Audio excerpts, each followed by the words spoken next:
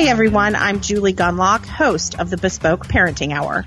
For those new to the program, this podcast is focused on how parents should custom tailor their parenting style to fit what's best for their families, themselves, and most importantly, their kids. Today, I'm thrilled to be joined by Jeremy Tate. He is the founder and CEO of the Classic Learning Test, an alternative to the SAT, ACT, and the PSAT. The CLT launched in 2015 with the aim of challenging the powerful influence of the mainstream testing establishment. As testing drives curriculum in education, the CLT aims to put students in front of the timeless texts that shaped the thinking of America's founders. Jeremy is also the host of the Anchored podcast. Prior to founding CLT, Jeremy served as director of college counseling at Mount DeSales Academy. Jeremy and his wife Erin reside in Annapolis, Maryland, with their 6 children, which is great. Hey, Jeremy, thanks so much for coming on. Hey, Julie, thanks so much for having me. Well, I have followed you for a lot of years on Twitter, and I do encourage, and at the end of this, I'll ask you to give your Twitter account, but I encourage everyone to listen or to follow you on Twitter because you really give an interesting sort of perspective on education. And really today, you are sort of the alternative in education. And so I want to kind of get into that a little bit too. But my first question, and I think this is important for people who listen who might, not really be, in the education world, sort of deeply steeped in this world and the academics of it. So what is classical education? Yeah, Julie, thanks so much for having me. And that's a great question to start off with. What is classical education? And, I would describe it as one kind of education really as it kind of always was, really until kind of the end of the 19th century or even the beginning of the 20th century. And so the idea with education was kind of two things, is that they were transmitting a body of knowledge, kind of the best of what had been thought and said. And they were doing that with the purpose, the cultivation of virtue. You see this from Aristotle all the way down, that the purpose of education was really to, I love the Plato quote actually, to teach people to love what is beautiful. And I didn't hear that until I had been through, an education major at Louisiana State, until I had spent 10 years in the classroom and kind of stumbled into classical education circles. And I hear this focus on beauty, on truth, on the cultivation of virtue, like the 4 cardinal virtues. And what really did it for me was actually meeting these young people. They were just different. And in no way is that to bash any public school students. I met a ton of amazing families in the public school arena, but I feel like a lot of the most impressive students I met, it was because they were actually getting at home what schools used to provide, the kind of discipline, the kind of moral formation, the kind of character development that I think really every parent wants for their kids. Yeah, it's interesting, that I think this is a good way to segue to another question I have. I feel like, and I started off saying, you're the alternative. I mean, it's sad to say, but in some ways, classical education, sending your kids to a classic, a school that uses classical education, or homeschooling using this style of educating is sort of new and sort of cutting edge, right? I feel like, I certainly do that. I use a classical curriculum on my homeschool child, and I send my children. I specifically chose a classical private school for my other 2, and I feel like I'm sort of on I'm in the alternative sort of section or style of education. But this is how it used to be, right? You talk about this push for virtue and to be good and to teach people to be sort of contributing parts of their community, people in their community. It didn't used to, we can get into how education's changed, but this is really classical education. It used to be how everyone was educated in this country. Is that correct? That is so well said. And in fact, kind of that modifier, classical education, didn't really start to be used until 40 or 50 years ago, kind of the very end of the 20th century. And so, and it really, I think what they were trying to do is kind of get back at referencing the kind of education that sort of always was the case until, really about 100 years ago. And what's interesting to me, Julie, is it was never kind of like a decision that anybody made to break away from kind of traditional education. In fact, the education from the 4th century to the 15th century to the 18th century, it was kind of looked very much the same. And then there was this departure that happened slow enough where people didn't really know what was going on or see it happening. But if we look at now what eighth graders were doing 100 years ago compared to today, it's really, really different. And I think part of it is because we're not focusing on cultivating virtue, the kind of habits, the kind of formation of the mind that young people really need. What was that thing when you referenced, about 100 years ago? What was it? And again, I say this as someone I've suddenly found myself in this education space, obviously like most people because of COVID. It shut down. I had to make radical changes to my own family that I haven't talked to you about this, but I've made radical. I was a public school parent fully through my children have only gone to public schools, and now, wow, we have really changed. And so I'm not an education scholar. I have really never studied the history of education in America. What was it that happened that changed it? Yeah, I think it was a couple things. So one, we would think, and it sounds great, compulsory education laws. Part of this is during the Industrial Revolution, there's a demand for more labor, especially factory kind of labor. This often meant that women were leaving the house and were taking jobs in factories and that sort of thing. And so you had compulsory education laws where you had limited resources. And so you have, 20, 25, 30 students in a class all of a sudden. And the kind of, I think, individual, smaller, it's interesting now that our universities give teachers a bachelor's of science. I think historically, education would have been an art. It was a craft. Teaching was a craft. And it's got to be individualized and focused, and it takes a lot of work, when you're working with. So to kind of mass produce or to kind of do factory style, and we saw that with the Industrial Revolution. We got a bunch of goods and services, but everything kind of became industrialized and made a bit like a factory. That's part of what happened. And so it kind of became a least common denominator, instead of having this rich transmission of, the best that has been taught and said, you can't really, it's really difficult to kind of mass teach Latin or logic or rhetoric. And so these were kind of forgotten. And I think also in place, part of kind of the march of, I think, very progressive ideology as well. That was a part of the 20th century. Yeah, in the 60s, I feel like everything kind of blew up in the 60s in this country. And a lot of sort of the social norms were sort of reversed or broken up or thought of as no longer sort of, appropriate. I mean, was education another was that sort of a flashpoint in the 60s as well, where there were all these new education theories? And again, I'm really not in the education space sort of as a career. Like that's not the areas where I work. And so it's interesting to me, but I do, but I'm a mom. And so I hear things like, like Common Core, right? Like, so I know that this was sort of like a theory that got, put into policy. And then I've heard recently, because it's funny now on Twitter, I'm actually following a whole bunch of people in the education space now, because now I'm actually much more curious about it. But I've heard things like there's new theories on when kids should start reading. I know in Europe, they don't really get kids reading till they're much older. So were a lot of education theories and breaking away from what was left of the classical model, did that occur in the 60s and 70s? I think it did. And what's interesting is there wasn't a self-consciousness or even awareness of like classical was what we were doing. As you said a few minutes ago, classical is kind of just what education was, Right. That's kind of all of there was, and people understood it as a deep dive into this tradition. And so, it's interesting when you look at the most influential Americans, from Frederick Douglass, John Adams, Thomas Jefferson, Martin Luther King Jr., they had an education that was rooted. I mean, King's letter from a Birmingham jail is referencing, Socrates multiple times. Right. And so there was and this also kind of created a basis as well for common culture. And I think part of what has happened is I think there's been a well-intentioned, I do believe it's well-intentioned, drive for multiculturalism, but that has also made people really hesitant to say, we shouldn't give students too much of, the Western tradition. We should give students a little bit of everything. But what it's actually meant for most students is that they're not getting a whole lot of anything.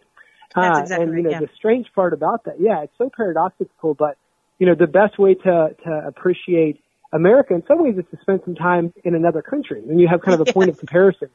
Yeah. And it's the same way with classical education. You know, when you kind of do this time traveling that so many young people are doing now with the classical education, they're actually able to get a better sense of the present problems that we're facing, rather as if your whole education is only focused on the present. That's interesting. My colleague Inez Felter, who is very into, she is an education scholar.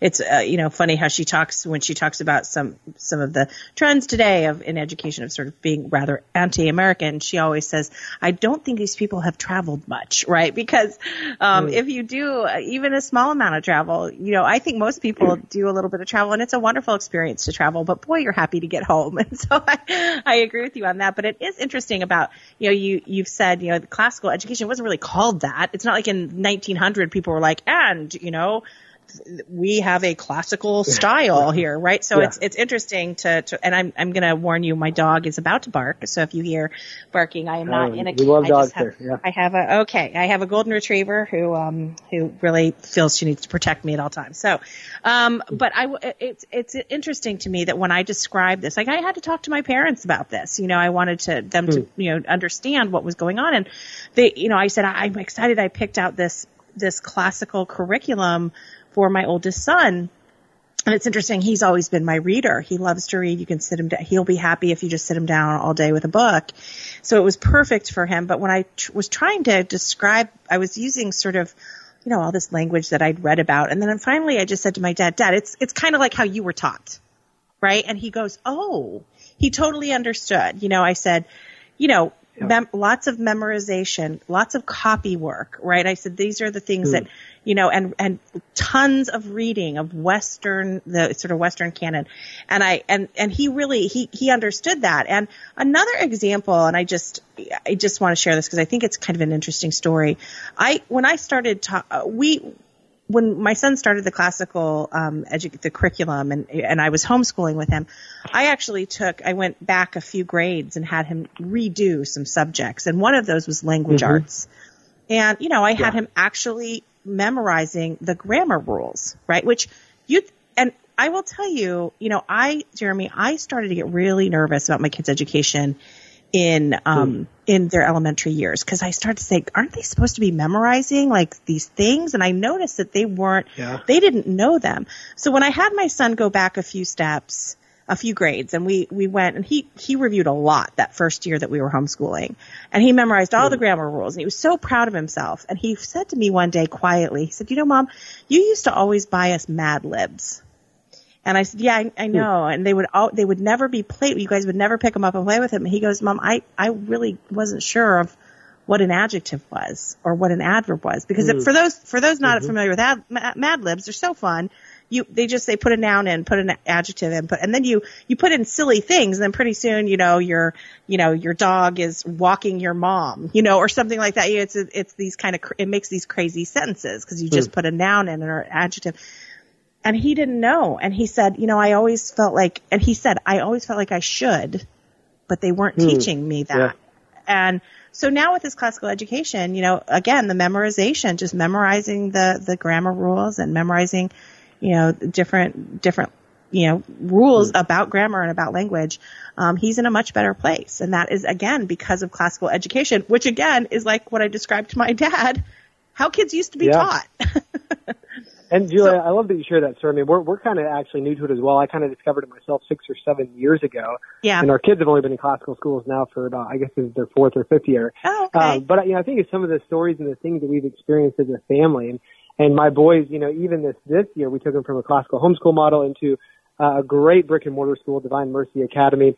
And the teachers have incredibly high standards for handwriting, for penmanship, for beautiful cursive. And my boys were banging their head against the table. They didn't want to do it.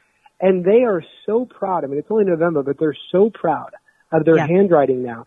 And, one of the things that happened in mainstream ed is this kind of wholesale adoption of kind of what I would just call utilitarianism has been adopted, where the mindset is, if they're not going to use it, well, why should we teach it? Yeah. And so if that's the mindset, it's very difficult to justify something like Latin or penmanship or, But if you actually meet someone who is, well trained in Latin or somebody who has beautiful penmanship, you start to notice some patterns of, wow, this person seems like a very observant person. This person's a very attentive person. This is a detail-oriented kind of person.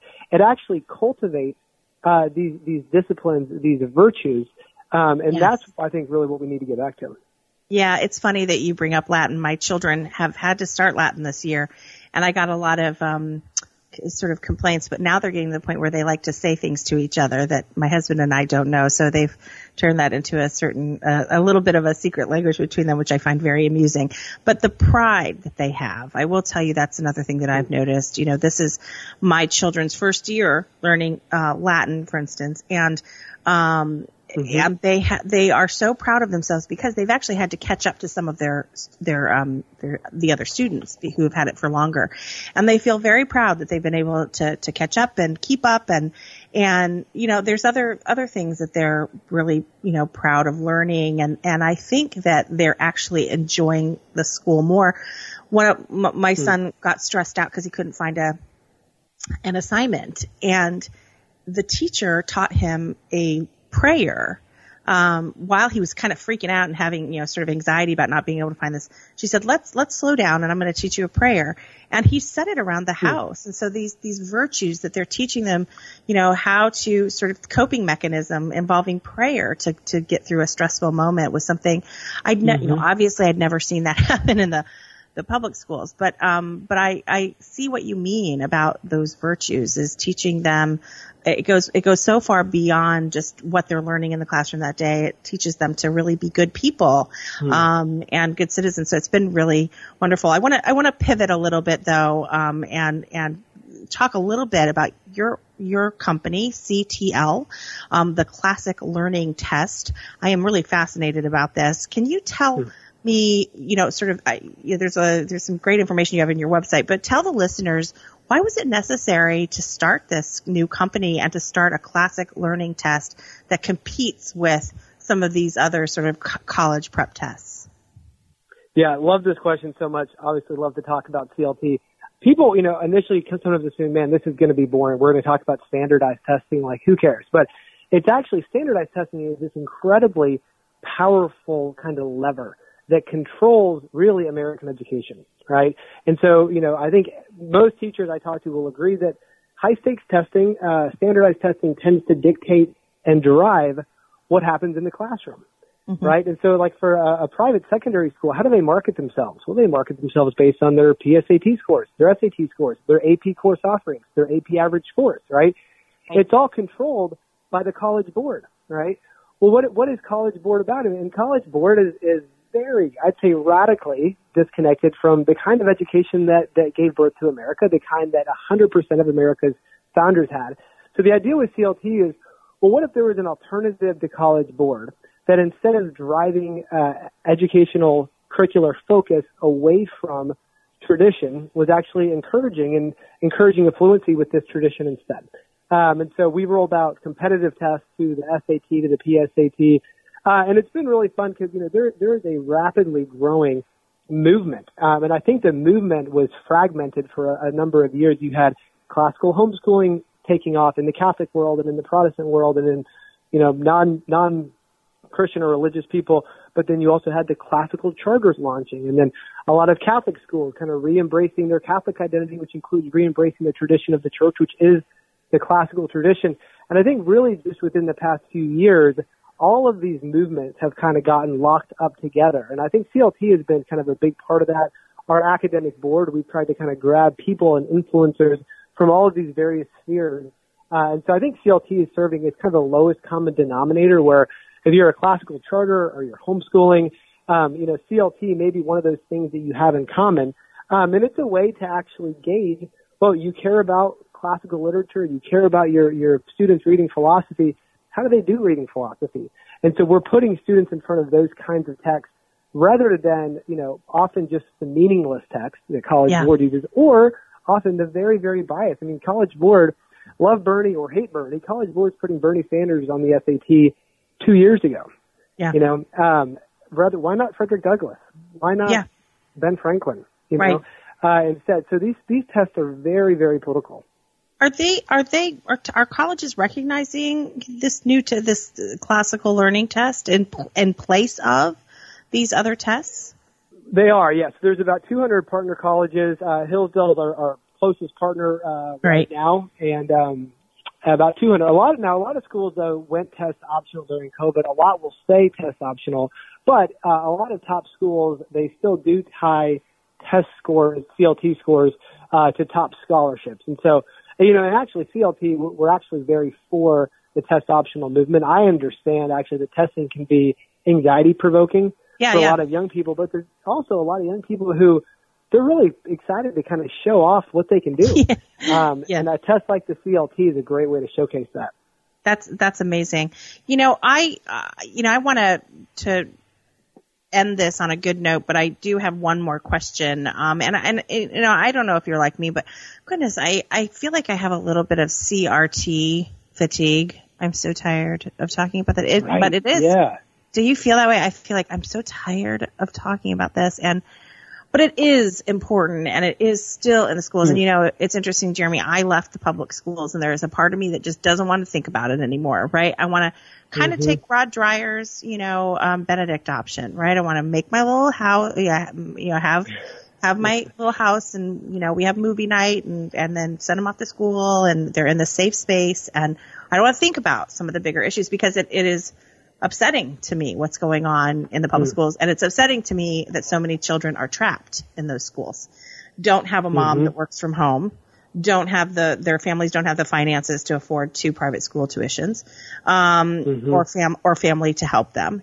And so that's why I am still involved. And I think you are too. I've seen you on Twitter. You are always so civilized and polite. I can't say the same for myself. But you are always so civilized and polite, but you do talk about these issues, what's going on in the schools. You do touch on them. And I saw one post that you made about CRT and why it doesn't fit, into a classical structure.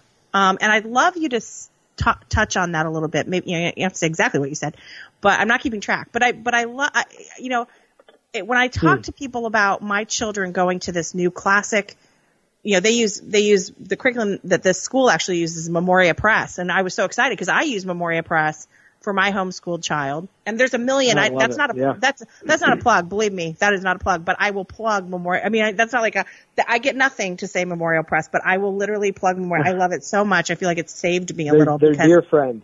I'm so glad to hear that. And they're wonderful, and they make it very, very easy for new homeschoolers. But I sort of feel like and then I chose this private school that uses Memoria Press and has a classical approach. And I know that my kids are safe there. And one of the reasons is CRT can't possibly be used in that kind of setting. So tell me why. Tell me why this is a way for parents to keep your kids a little bit. If you choose a school that employs this style of learning, you might keep them a little safe from this stuff. Yeah, I love that. I think the irony with it too is that a lot of the classical schools that I know really well, they're actually reading a lot more Black history. They're reading more Frederick Douglass. They're reading Du Bois, MLK. They're actually getting a much deeper understanding of America's story around slavery and race than having a modern ideology kind of being impressed upon them. And so, I think because the classical school, the focus of the school is I would say in many ways creating agency for young people, empowering them through the transmission of this beautiful tradition.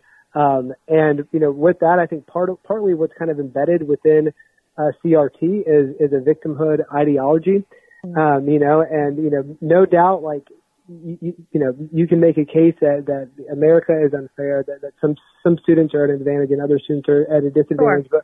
But, what I experienced when I was a teacher in inner city New York, is that it was actually the teachers who grew up in inner city. I was at a school in Brooklyn, who were the ones who didn't like this victimhood ideology, that it was actually a lot of the very young, very affluent progressive teachers that were bringing in, that were coming in and letting the students know everything was stacked against them. And, this was a school that was 100% minority student. And I remember one of the teachers in particular, Mr.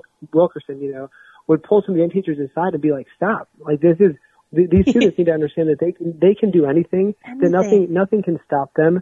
That they're not fighting a system that's set against them, that this is, so, Yeah, I think it's having a focus. I mean, there is a void that was left when we got rid of core knowledge, when we got rid of this idea that we're transmitting this body of knowledge, the classics, the canon to the next generation. We got rid of that, it left a void. And I think CRT is one of many things that is kind of trying to fill that space. Yes, that's really well said, and I loved what you have. So I've heard you talking about classical education is passing on beauty, at the transmission of a treasure. I've heard you say. I'm not sure I'm saying that absolutely correctly, but the sentiment is there that's what I feel like my children are learning, and the virtues of being a good person. I think are really being taught to my children, and I'm so thrilled. I like to leave my podcast on a happy note, and I have to tell you, when I was researching and putting together my show script, I always sort of have my questions laid out, and I had put your bio in, but I